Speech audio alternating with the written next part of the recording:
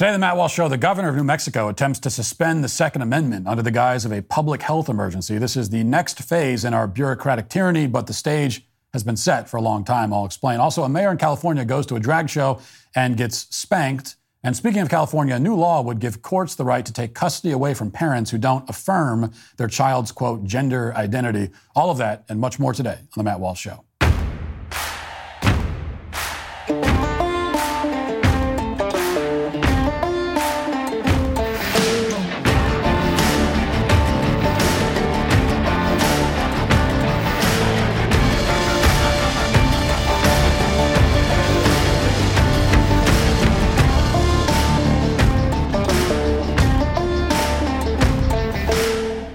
Using the internet without ExpressVPN, it's like walking your dog in public without securing it on a leash. Most of the time, you'll probably be fine, but what if one day your dog runs away or gets dog napped? It's better to be careful, especially when it's as simple as using ExpressVPN. Every time you connect to an unencrypted network in cafes, hotels, airports, etc., your online data is not secured. Any hacker on the same network can gain access to and steal your personal data. ExpressVPN creates a secure, encrypted tunnel between your device and the internet so that they can't do that. It'd take a hacker with a supercomputer over 1 billion years to get past ExpressVPN's encryption. ExpressVPN works on all my devices, phones, laptops, tablets, and even on my smart TV. It's so easy to use. Just fire up the app, click one button, and get protected that way. Get an extra 3 months of ExpressVPN free at expressvpn.com/Walsh. That's expressvpn.com/Walsh to get protected today. expressvpn.com/Walsh. If you were creating a short list of luminaries in the field of public health, you wouldn't think that someone named Michelle Lujan Grisham would appear on that list. At no point in her life did Grisham receive any training in medicine or science. Instead, she has a Bachelor of Arts degree in something called university studies. And for the uninitiated, a degree in university studies is what people get when they don't want to study in a university. Then Grisham earned a law degree, which of course also has nothing to do with public health. And afterwards, for several years, Grisham worked at a State Department dealing with aging and long-term services. And she eventually directed that same department. Those were Michelle Lujan Grisham's credentials when in 2004, she became the highest-ranking public health official in the state of New Mexico. Presumably, the fact that she came from a prominent political family in the state didn't hurt her chances of getting the job. But whatever the case, Grisham's tenure as the state's Secretary of Health was unremarkable. She only had the post for a couple of years before moving on. But many years later, in 2020, the incoming Biden administration took a very close look at Michelle Lujan Grisham. For reasons that remain unknown, the Biden administration apparently believed that Grisham's limited experience in the field of public health from more than a decade ago qualified her to run the Department of Health and Human Services at the federal level. This is the department that oversees all public health issues in the entire country. Biden's aides publicly courted her for the job. They said that she was under careful consideration. Ultimately, though, Grisham decided to remain as governor of New Mexico, so she didn't want the job.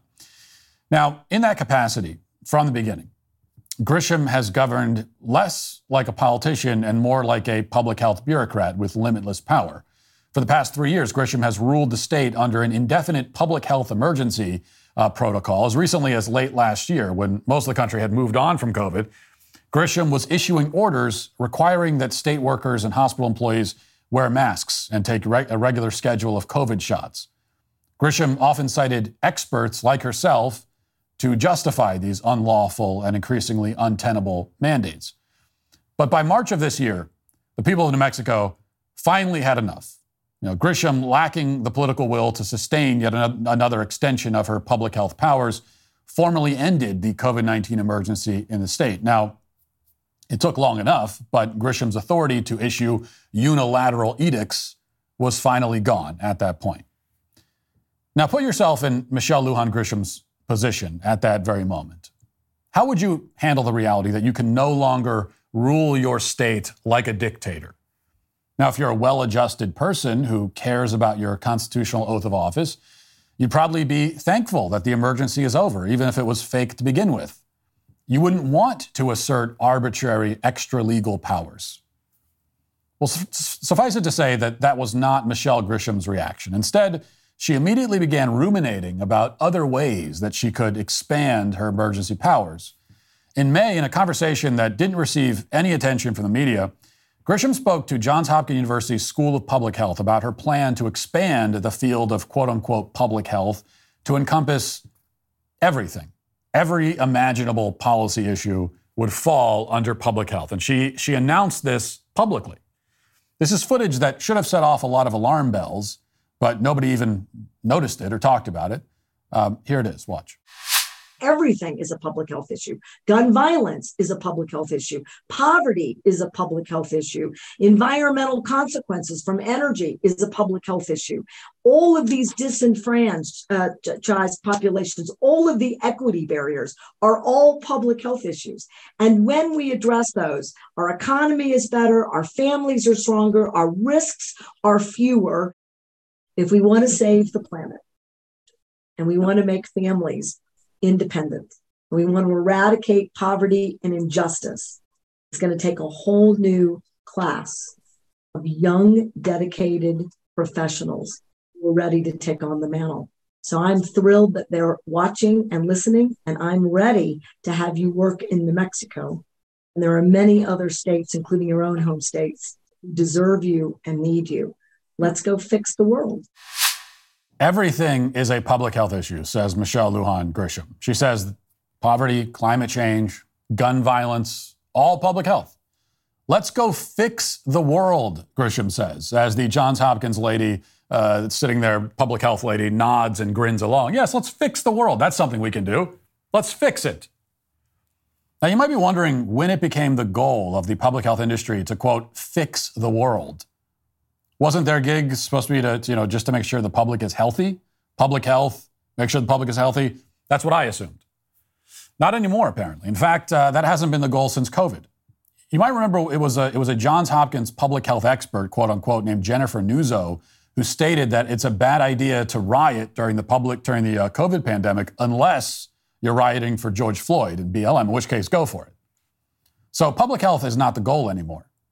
Now the goal is to pursue social justice, which is what they mean when they talk about fixing the world. Now the goal is to correct every problem with the world, and the people who identify the problems are Governor Grisham and other left-wing bureaucrats like her. Now you can think of a variety of terms to describe what's going on here. Mission creep comes to mind. It's also incoherent because if every problem is a public health problem, then public health has outlived its usefulness as a distinct category because it's not a distinct category. If everything is a public health issue, then nothing is a public health issue.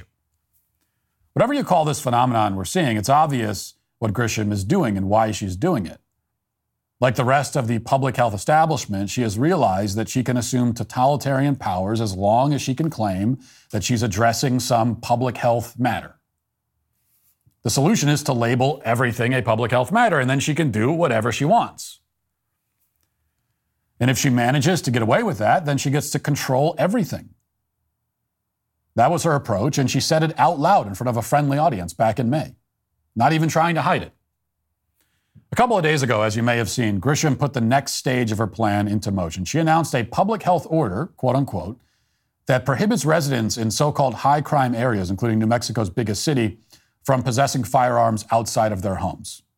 And in making this announcement, Grisham admits that criminals are not going to follow the law. Okay, the people that are actually committing the gun crime, they're not going to follow this. She admits that.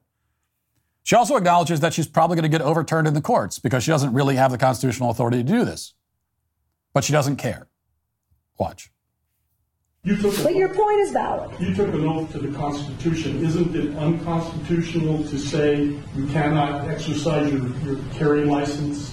With one exception, and that is if there's an emergency, and I've declared an emergency for a temporary amount of time, I can invoke additional powers. No constitutional right, in my view, including my oath, is intended to be absolute. There are restrictions on free speech. There are restrictions on my freedoms. In this emergency, this 11-year-old and all these parents who have lost all these children, they deserve my attention to have the debate about whether or not in an emergency we can create a safer environment. Because what about their constitutional rights? I took an oath to uphold those two. And if we ignore this growing problem without being bold, I've said to every other New Mexican, your rights are subrogated to theirs. And they are not, in my view. Wait a minute. You're talking about crimes. There are already laws against the crimes, so how are their rights? I got it. But again, if I'm unsafe, who's standing up for that right? If this climate is so out of control, somebody should do something. I'm doing as much as I know to do. Madam Governor, do you really think that criminals are going to hear this message and not carry a gun in Albuquerque on the streets for 30 days? No. But here's what I do think. It's a pretty resounding message. Somebody should do something. Someone should do something, she says. That has been the justification for pretty much every tyrannical power grab in recent history. It's always under the guise of just do something. That was all of COVID, right? It was just do. It doesn't matter what we're doing. We're scared. So just do something. And she's doing something. Will it achieve anything at all? I mean, before we get to the question of whether she has the authority to do it, she doesn't. Will it even achieve anything? Even according to her. She seems skeptical of that. But she says that it sends a resounding message. She's not even pretending that there's any legal merit to this. She doesn't even suggest that criminals will obey it. It's all about the message. Well, what is that message exactly? Superficially, what Grisham is saying is that no right is absolute, in her words. And, that part of it, just isolated on its own, no right is absolute, that's basically true, of course. That's why there's a legal process for removing rights. If you are a convicted murderer, you lose your right to carry a gun, for example, and most people have no issue with that. Certainly everyone agrees that you can't bring your gun with you into prison. When you go into prison, you lose basically all of your constitutional rights, or most of them. And most people, again, have no issue with that. The problem is that Grisham is attempting to strip everyone's basic constitutional rights all at once by the stroke of a pen, basically treating everyone in the city like they are convicted murderers. And her reasoning to justify that dramatic expansion of her authority is ludicrous. I mean, there's always been gun crime. What exactly makes it a special emergency now? In that clip, you heard Grisham allude to something approaching an explanation, at least in her view. She says that an 11-year-old child was just shot and killed in a road rage incident near a baseball stadium in Albuquerque, which is a terrible travesty. Of course, someone shot 17 times at a moving vehicle, killing the child and critically injuring a woman inside the car. Therefore, Grisham says, because of this emotionally charged episode, we need to punish every law-abiding gun owner in the entire state, or at least in that city, and maybe eventually the entire state. We need to turn them all into criminals or treat them like they are.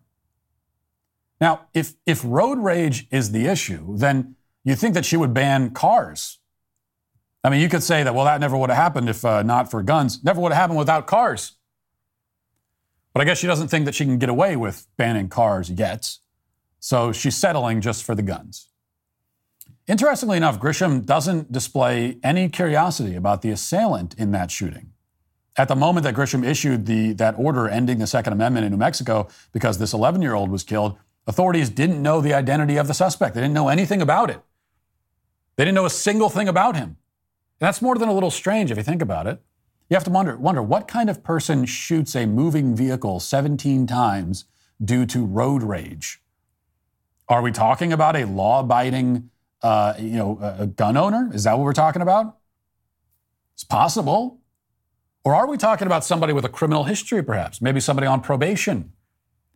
Could it be that we're not even talking about an American citizen at all? Those are questions that Grisham very badly doesn't want you to think about, but they're reasonable questions, especially if you're familiar with the numbers on how many felons and illegal aliens are shooting up the streets of New Mexico right now. There's a lot of them. And thanks in large part to policies that Grisham and her fellow Democrats have enacted. Nearly half of all federal crimes in the entire country are committed in states like New Mexico that sit along the Mexican border. And there's a reason for that. It's not a coincidence. The reason is called open borders. But Democrats in the state haven't done anything about it. In fact, during the Trump administration, Grisham refused to call the border crisis an emergency. So that is not an emergency, But now the Second Amendment is an emergency. And it's not the criminals interstate who are shooting people. They're not the emergency. It's the Second Amendment itself. So where is this leading exactly? Again, Grisham knows her order is going to get overturned eventually, which is probably why she limits it to 30 days. She's hoping the courts will take longer than 30 days to strike this down. So what's the real agenda here? Is this order just a trial balloon to introduce this idea to the public so that down the line, these kinds of emergency orders are more palatable? Reading between the lines, you can see that the Democratic Party probably views it that way. Following Grisham's order, to the surprise of many conservatives, Democratic Senator Ted Lieu, along with the deeply neurotic anti-gun Harvard kid David Hogg, came out and actually criticized the order as unconstitutional. And they used almost precisely the same language, which tells you that a memo went out somewhere to coordinate left-wing messaging on this topic. So here's what Lieu wrote, quote, "I support gun safety laws. However, no state in the union can suspend the federal Constitution. There is no such thing as a state public health emergency exception to the U.S. Constitution." Hogg wrote basically the same thing, quote, "I support gun safety, but there is no such thing as a state public health emergency exception to the U.S. Constitution." Now, first of all, notice how creepy it is that a Harvard brat and a U.S. senator are sourcing their talking points from the same mysterious higher power. And we know that these are talking points. They're saying exactly the same thing. Those posts did not come from Ted Lieu's office or the brilliant mind of David Hogg. They probably came from the DNC, which is providing messaging on how to handle this. And for that reason, it's worth parsing the messages very carefully. Both messages say that there's no state exception to the U.S. Constitution that allows for public health emergencies to supersede constitutional rights. And that sounds good, but of course it doesn't go far enough, not even close. There's a reason they say state, because they're deliberately leaving open the possibility that the federal government might be able to step in and create such public health exemptions to constitutional rights. They're reserving that power for Congress at some point in the future, even as they say that states can't do it on their own. And that's a big deal because if you think back to COVID, some of the biggest infringements on civil liberties came from the federal government's assertion of emergency powers. The CDC, we all forget, nationalized the country's rental properties. Unilaterally, on their own, they did this. They made it illegal for landlords to evict tenants, even if the tenants weren't paying rent. Nothing like that has ever happened in this country before, but a so-called public health agency did it on their own. And of course, the Biden administration fired service members who didn't take the shot. In fact, they tried to have more than 100 million workers in private companies fired unless they took the shot or submitted to regular COVID testing over and over again. The Fed set the blueprint for COVID totalitarianism, and the states followed. So is that what they're planning for the next emergency, quote unquote? Will the federal government attempt to use emergency powers to supersede the Second Amendment as they superseded all of our rights during COVID? Now, for the moment, thankfully, it doesn't appear that this attempt to unilaterally end the Second Amendment in New Mexico will succeed. For one thing, several law enforcement officials in New Mexico have already come out and said that they're not going to enforce the order. And yesterday, as journalist Ford Fisher documented, protesters, many of them openly carrying, showed up in Albuquerque and the police didn't do anything about it. And on one hand, this is obviously encouraging. It shows why we have the Second Amendment in the first place. It's a self-reinforcing amendment, essentially. When everybody's armed, it's awfully difficult for police to disarm everyone without violence, and that's violence that no politician wants to be responsible for, at least not yet. But at the same time, this is all still profoundly distressing.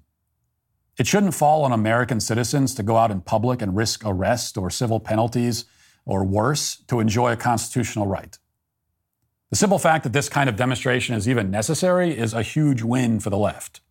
This is a win for the partisans who want to chip away at our constitutional rights bit by bit until they're gone. And we know that because Grisham, the governor, should be in prison right now. She is conspiring to undermine the federal rights of American citizens, which, according to the precedent set by the Trump prosecutions, is supposed to be a very serious crime. And unlike Trump, Grisham is openly admitting that she intends to subvert Americans' constitutional rights. She's admitting it. In fact, as of last night, Grisham was openly bragging about all this on Twitter. So why isn't every DA in New Mexico bringing charges against Grisham tonight? Why aren't where are the RICO charges? Where are the raids on her mansion? Why isn't she being frog marched down the street in handcuffs? Why aren't they trying to throw her in prison for the rest of her life? That's what she deserves. It's what the left would obviously do if the shoe was on the other foot. Imagine if a Republican governor tried to, I don't know, unilaterally suspend the 19th Amendment, arguing that women voters are a threat to the country and our way of life. How do we think Democrats would respond to that? No, they'd be saying, bring the federal government and put that person in jail right now. Remove them from power today because of that. That's not what's happening to Grisham. So if this order was a trial balloon, the response from the right has been woefully insufficient. Tyrants have always used emergencies, whether real or imaginary, to justify their power grabs. COVID was the pivotal moment when most of the country laid down and allowed the government to suspend essentially all of our rights for the sake of protecting us against a cold. Career bureaucrats like Governor Grisham, they took note of that. And now she's taking it to the next level. And she's getting really only minimal pushback. It's not hard to imagine where this goes next. As we showed you in that video from Johns Hopkins, Grisham herself has already outlined the plan from here. So we can probably expect a climate change emergency to justify banning cars, a transphobia emergency to shut down non-affirming speech, a racism emergency to ram through a federal reparations plan, a poverty emergency to redistribute wealth. The possibilities are endless. And unless public health autocrats like Michelle Lujan Grisham experience real consequences for what they're doing, then these nation-ending possibilities will become reality. Now let's get to our 5 headlines.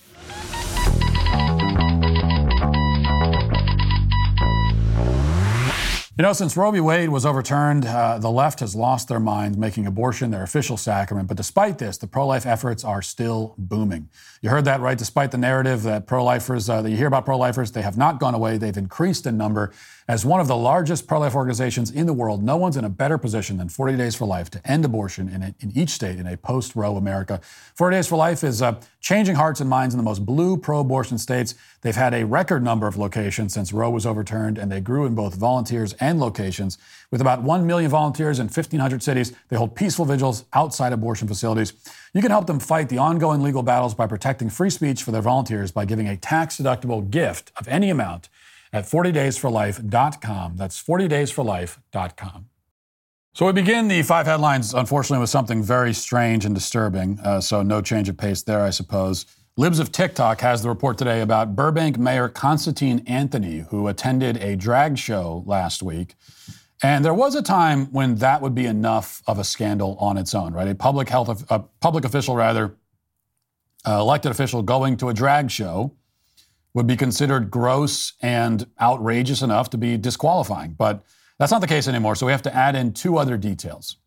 First, this was a drag show where kids were invited, and we'll have more on that in just a moment. And while at the drag show, Constantine stood up in front of the crowd and volunteered to be spanked by the drag queen. Here's what that looked like, if you're curious, or even if you're not. Here it is anyway. Let's watch. Hey, hey.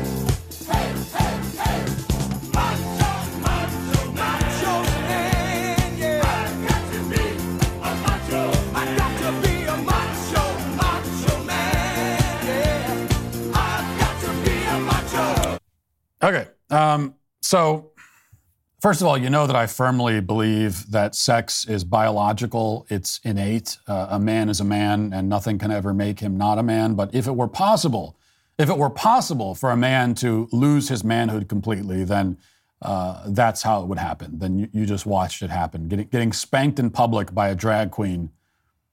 You may still be a man technically, biologically after that, but you certainly have now had your man card permanently revoked, and there's nothing that can ever reverse that decision. Now, Libs of TikTok called this out, saying that the mayor of Burbank was spanked by a drag queen at an event involving children. And the mayor responded to that by tweeting this. He said, "Actually, there weren't any children at this private 21-plus event, but of course, lying is totally on brand for you." Well, Libs of TikTok then posted the advertisement that the drag queen you just saw there, had previously posted the advertisement, the poster to Instagram, I think. And here's what the advertisement says. I want you to pay close attention to the wording, okay? Drag Queen Bingo with Roxy Wood, September 9th, 6 to 8:30 p.m., admission $50. $50. People are paying $50 for that. It's at least one movie ticket these days. That's like half a movie ticket, but still, it's way too much. Drink tickets, $7. Raffle tickets, $5. Here's the part. Ages 15 and over, event not suitable for children. Okay, so the mayor says there were no children there. It was an adult event. The ad does say not suitable for children, but it also says ages 15 and over. So what that means apparently is that the mayor and the people who put on this drag show do not consider 15-year-olds to be children. And of course, we already knew this about them. I mean, after all, the left continues to claim, that they will still claim with a straight face, that children aren't getting gender transition surgeries, even though 15-year-old girls are getting cosmetic double mastectomies all the time. So the implications are obvious. What they're saying is that, yeah, well, that's not a child. And even more obvious is the fact that including kids, including 15-year-olds in something like this, in a drag event, is depraved and evil. Now, with that said, I want to make one other point. And this is a broader point, but it applies, to this situation, certainly, specifically, so just using this as an example. I think we make a mistake. Like when something like this happens, we make a mistake when we focus entirely on the question of whether children were there. The mayor says there were no kids. The poster seems to suggest otherwise. Was somebody under the age of 18 actually in attendance for this event or not? I mean, I don't know. I have no idea. If so, if there was a minor there, then it's grotesque and everyone involved should be in prison. But let's just say that there was no one under the age of 18 at this event. Let's just say, for the sake of argument, let's just say that. Is that the end of the conversation then? Do we move on? Is there no scandal here? Is there nothing else to say about it? When you see an event like that with the mayor getting spanked by a drag queen, is our only question, were there any kids there? And if they say no, then we say, okay, well, no problem. No, I don't think that's the end of the conversation. I don't think we move on. I think that there is still a scandal, even if there were no children present. This is the same thing that I say with the gender transition industry. Obviously, we have to protect kids. Obviously, that's the most important thing. Obviously, mutilating a child is unthinkably, horrifically evil. But that doesn't mean that everything else that happens, everything else that doesn't involve children is automatically okay. So I don't want to make the mistake of implying that all of this stuff is fine as long as there are no kids there. It's a lot worse when there are kids there, but even with none there, we still have a problem, right? My point is that it should be a scandal.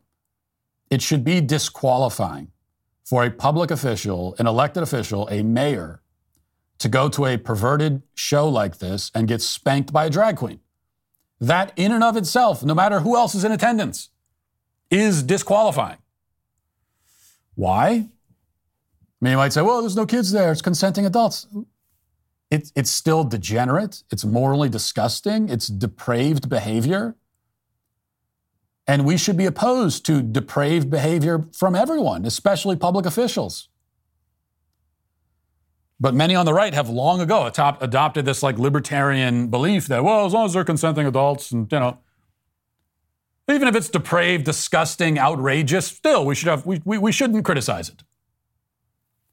Think about Sam Brinton. Before he revealed himself to be a serial luggage thief, before that, back when he was appointed to his position in the Department of Energy, we still knew that he was a BDSM pervert weirdo who liked to have sex with men dressed like dogs. Now, as far as we know, thank God, no children were involved in any of that. I mean, it wouldn't surprise me if it turned out otherwise, but as far as we know, there was only adults involved in that with Sam Brinton. But I still would have said, and I still did say, that Brinton never should have been given that job in government. His personal behavior, his personal life should have disqualified him. Yes, it was all consenting adults as far as we know. Okay. The adults were consenting to doing something disgusting and depraved and demented. How is that not justification enough for certain consequences, like being disqualified from public office or positions in government? And again, it wasn't all that long ago when everything I'm saying would have been totally obvious. When a mayor shows up at a drag show and gets spanked by a drag queen, it's like he's getting run out of office the next day automatically.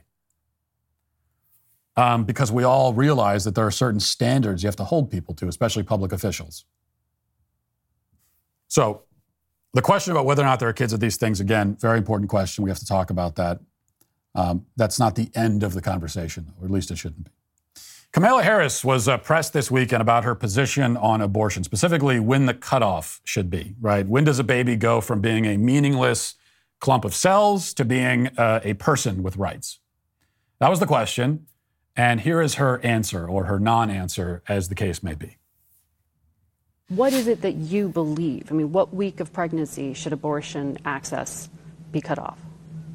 We need to restore the protections of Roe versus Wade. We're not trying to do something new. Well, that was nebulous because it was about viability, which could be anywhere between 20 to 24 weeks. No. Let me be very clear. The Women's Health Protection Act that the White House also endorsed. Let me be very clear. From day one, the president has been clear. I have been clear.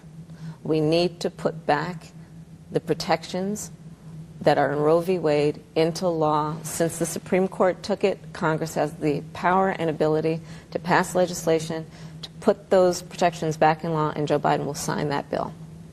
So that is what we want.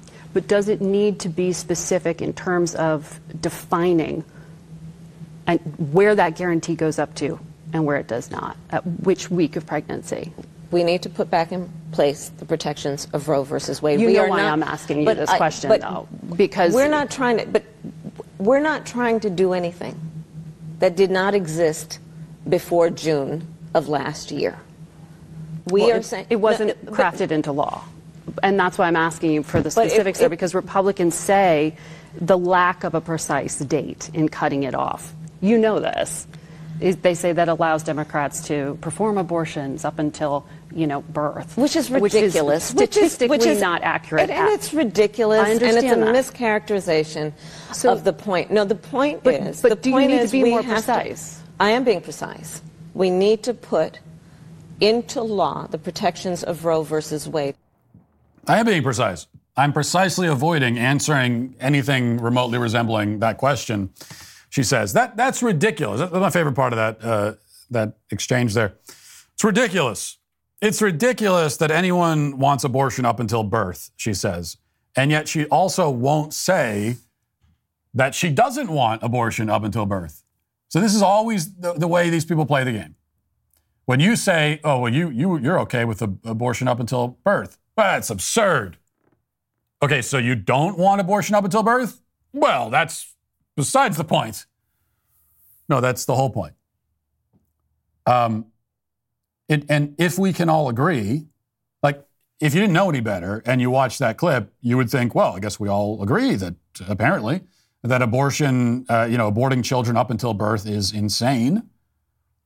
You've got fully developed infants who can survive outside the womb. Obviously, this is a person. Like we can all agree on that. And if we can all agree on that, and you would think we can based on the way she responded, that's ridiculous.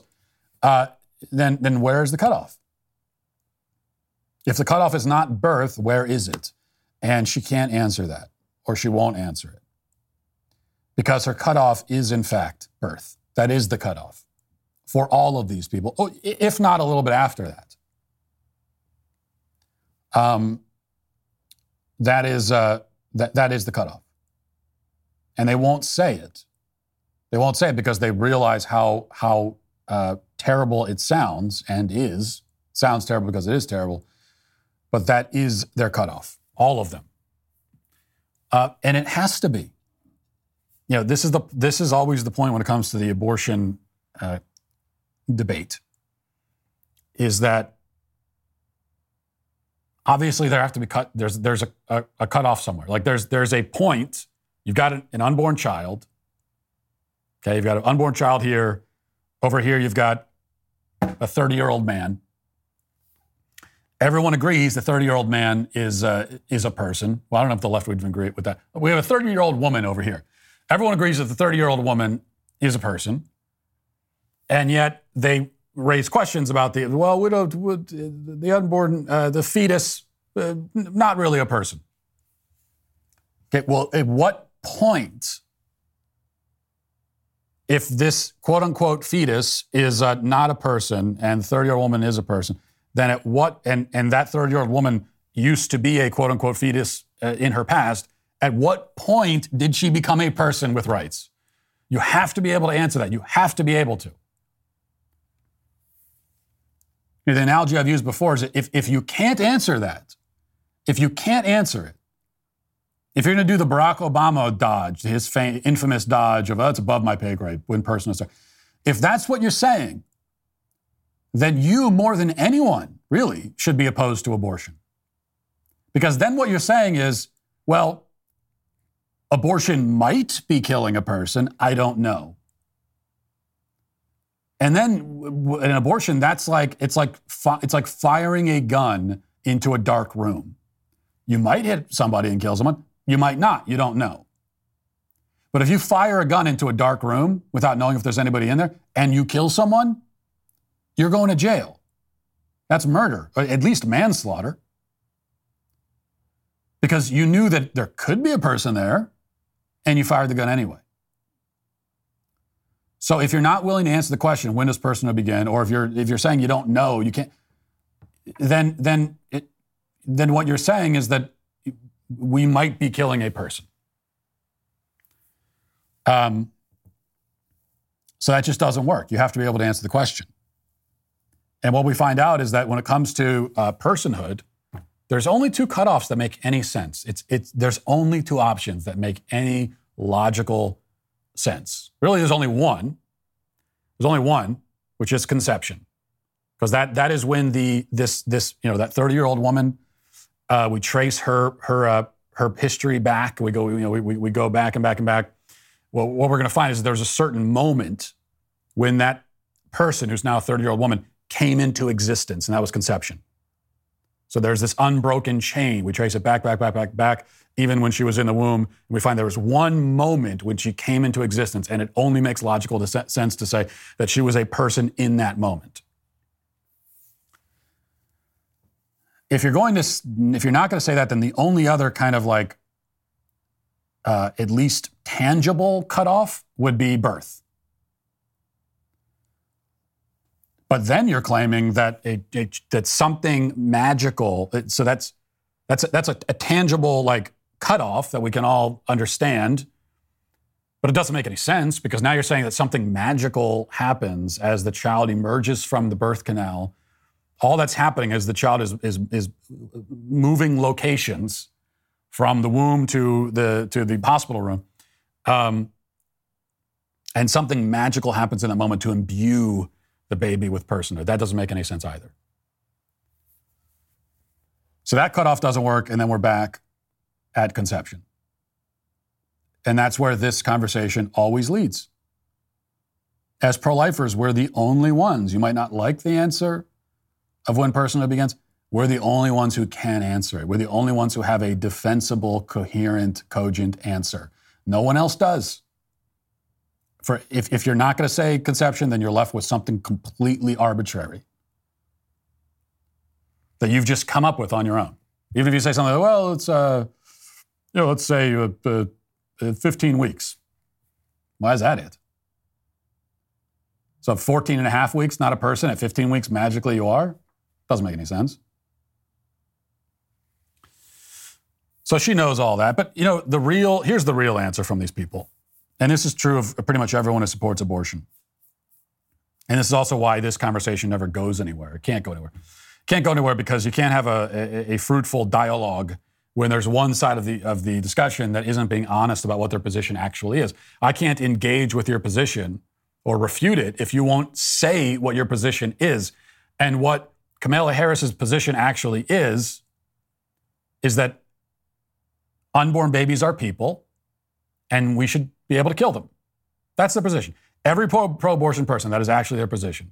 That, yeah, obviously they're human beings, they're people, and we should be able to kill them. We should be able to kill babies. That's their actual position. They won't say it out loud. They know they can't say that out loud. So they're left flailing around like Kamala Harris was there.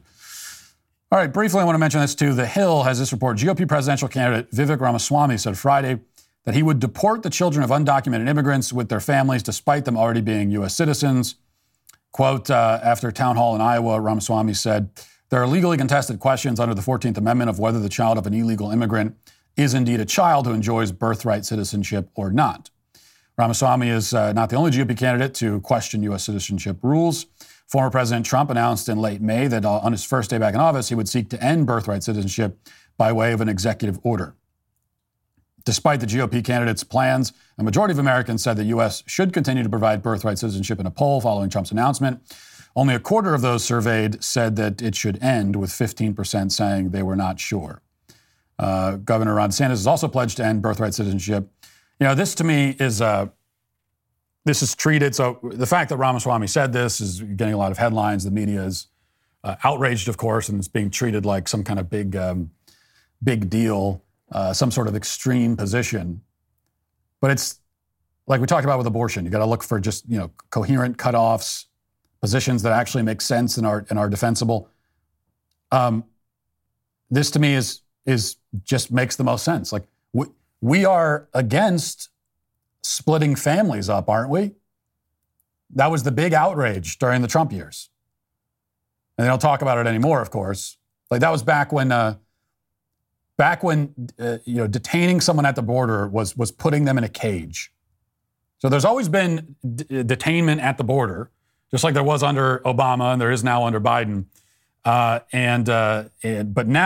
that 4-year period, it was we called it putting people in cages. So back then, we were told that what made this so terrible is that you're breaking up families, you're splitting families up. And I agree that we don't want to split families up.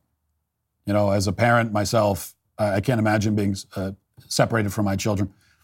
That's why I would never sneak across a border illegally with my children or without them, but especially not with them. There are a lot of reasons why I wouldn't do that, and one of them is that I wouldn't want to be separated from them and all that.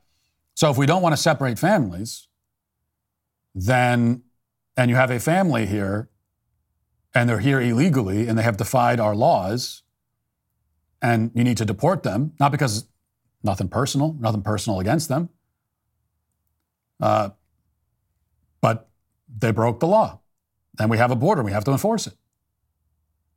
And so if you're going to deport them, what, are you going to separate them from their kids? Are you going to keep their kids here and send the parents back alone? That to me is a much more cruel way of going about this. So obviously you deport everyone, including the kids. Now, the unspoken thing on the left is that, they don't want to split the families up. Not that they care that much about splitting families up in principle, but no, they just want to use that as an excuse to deport no one. So that's what they're going for, obviously.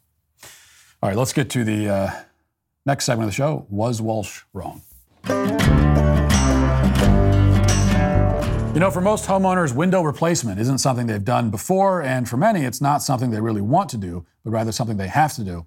Well, if you've put off replacing windows in your home because it's too expensive, I have great news for you. You can now get a free in-home window consultation and free price quote from Renewal by Andersen. Renewal by Andersen's signature service is committed to giving you the best customer experience possible through the perfect combination of the best people in the industry, a superior process, and an exclusive product. Right now, Renewal by Andersen is offering free in-home or virtual consultation on durable quality, affordable windows or patio doors for $0 down, 0 payments, and 0 interest for a year. Text Walsh to 200-300 for your free consultation and to save $375 off every window and $750 off every door. These savings won't last long, so be sure to check it out by texting Walsh to 200-300. That's Walsh to 200-300. Texting privacy policy and terms and conditions is posted at textplan.us.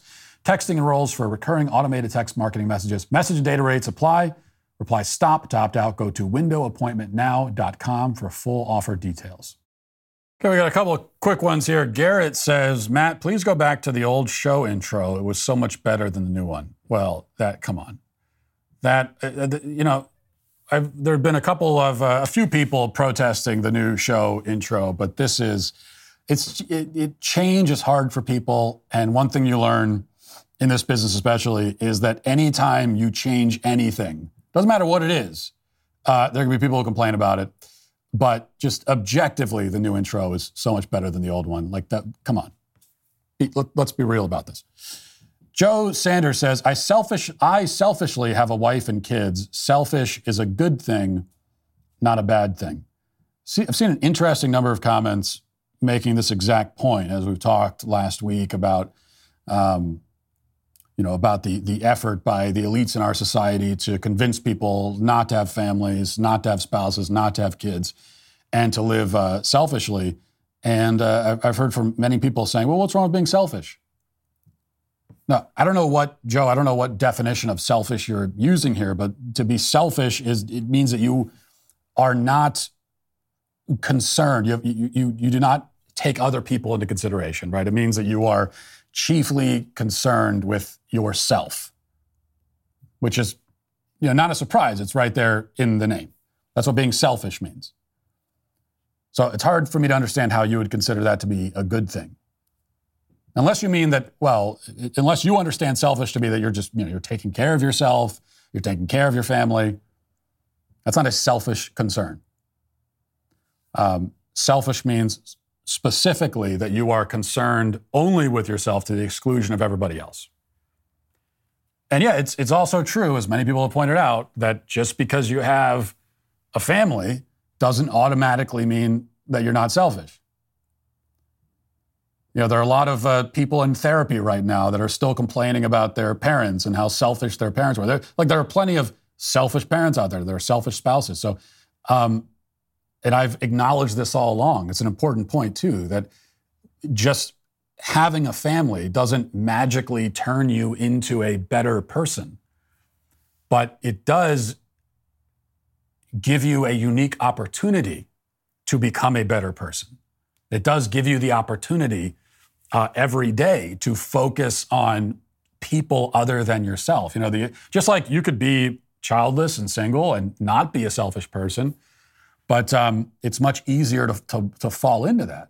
When you're living by yourself, you're concerned only about yourself and your own amusement. There are no other, there's no one else that you really have to take care of. And so that's going to tend to, bring out of people, a certain self-centeredness. Doesn't have to, but it often does have that effect. Because you don't have all the same opportunities every day to really care for other people, especially not in the kind of way you do when you have kids. Old Fred says, depopulation is the right's version of climate change, it seems. So I assume you mean that depopulation, according to you, is a fake conspiracy theory? Well, it's not. All I can tell you is that the birth rate right now, I think, and you can fact check me on this, I think we're at 1.8 kids. I think it's at 1.8, 1.7. Replacement level is 2.1. So we are currently below replacement level. And when your reproduction level in society goes below replacement level, it means that it's not enough to replace the older people who are dying off, which means that eventually your population starts to decrease. There's no question that that's happening. I guess the only question beyond that is whether there's an actual agenda in place to see population levels decrease. And I think the answer to that is obvious. We could start with these 60 million babies that have been killed by the abortion industry. A lot of depopulating going on there. Finally, Kate Moth says, listen up, an almost 40-year-old man with a high school education and 5 plaid shirts thinks he has something to say about women. That's ridiculous. I have a lot more than 5 plaid shirts, okay? Don't be absurd. Did you know that if you have a credit card with a $10,000 balance and you only pay the minimum every month without putting any additional charges on the card, it'll take you 8.5 years to pay it down? And that doesn't even include the extra fees from compounding interest. You can't let that happen. Instead, call our friends at American Financing. Learn how your home equity can help you pay that balance off much faster, potentially saving you $700 a month, maybe more. It really is possible to get those kinds of savings while also getting out of debt faster, and it could even happen in as little as 10 days when you call American Financing. So why put this important call off? Pick up the phone right now, see what they can do for you. There are no upfront or hidden fees, and if you start soon, you could delay up to 2 payments right off the bat. So even if your credit isn't perfect, you need to call. They have a credit card team that may be able to help you, and the service is also free. So call American Financing today at 866-721-3300. That's 866-721-3300, or visit AmericanFinancing.net. That's AmericanFinancing.net. Also, Convicting a Murderer, the first true crime docuseries ever released by Daily Wire Plus, premiered this weekend. It got over 7 million views and a 94% rating on Rotten Tomatoes. Critics are raving about Convicting a Murderer, calling it one of the best documentaries of 2023, saying that Candace delivers everything that you could want from a docuseries in the first 3 episodes. Don't worry if you missed any of this weekend. All you need to know is that Candace crushed it. She absolutely blew up the lies portrayed by the filmmakers of Making a Murderer and exposed the filmmakers for what they truly are. Well, critics had something to say about that as well, saying that it was about time the Netflix false crime industrial complex got what they deserve. So people are finally waking up to what Hollywood propagandists are doing, and we can thank people like Candace for that. If you haven't begun the series, episodes 1 through 3 are available on Daily Wire Plus right now. Episode 4 is releasing this Thursday, and you're going to want to see another missing piece of the puzzle revealed. So don't wait. Head over to dailywireplus.com/watch to start the series. If you're not a member, simply go to dailywireplus.com/subscribe to join today. Now let's get to our daily cancellation.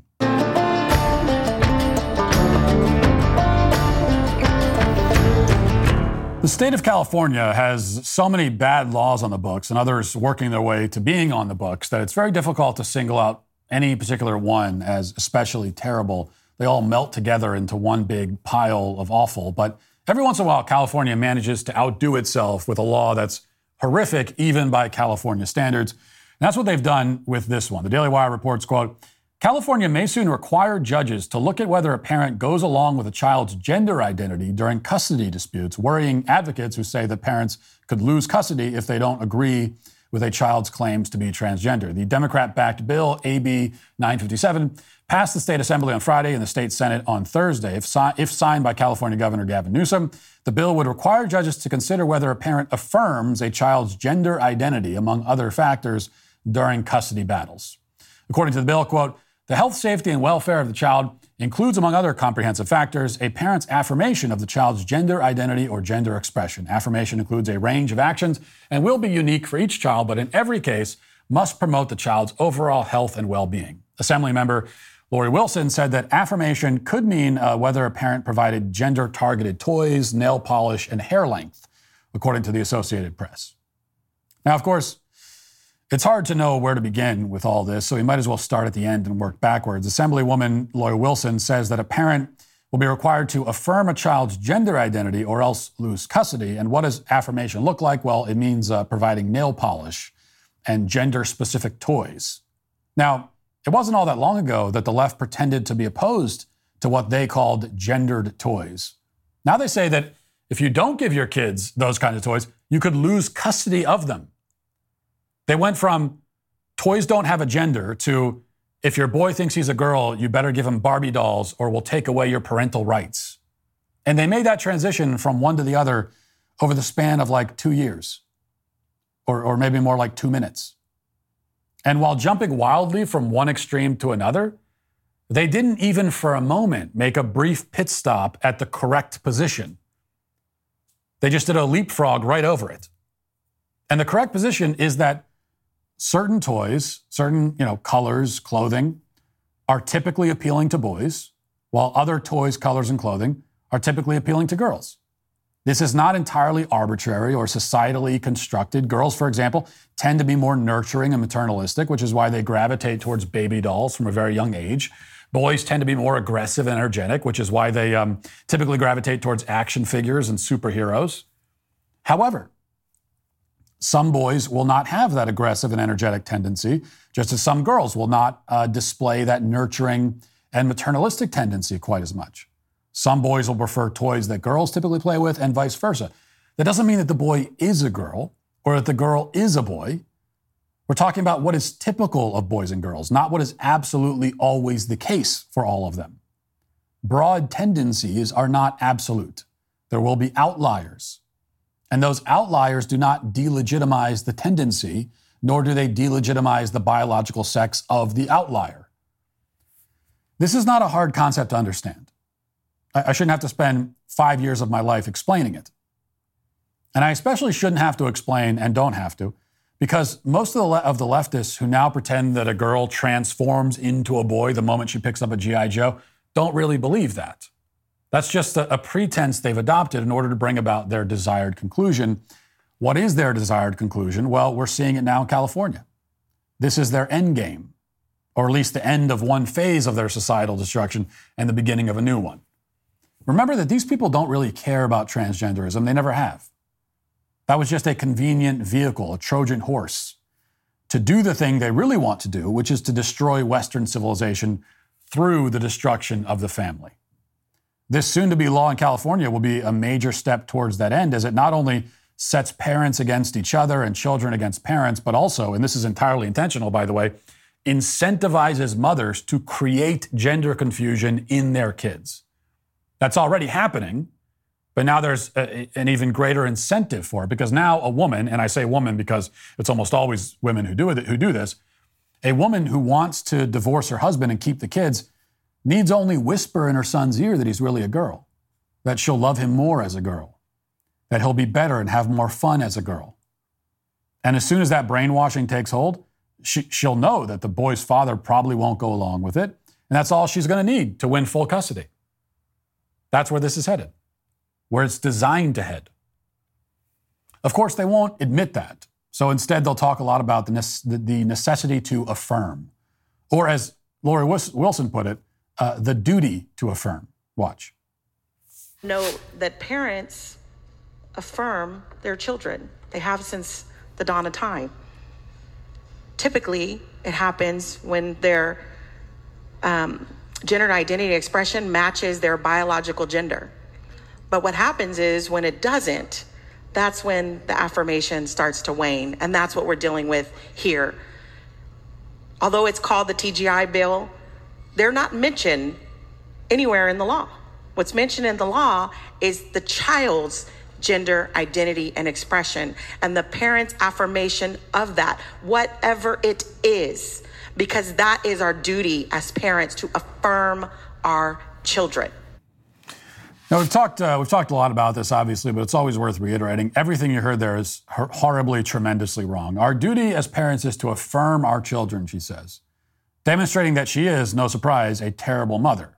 Not just a terrible mother, but a mother who doesn't understand the fundamental nature of motherhood. Now, there is one context in which it would be valid to say that our duty as parents is to affirm our children. We should absolutely affirm them in the truth. We should affirm who they are, who they actually inherently, biologically are.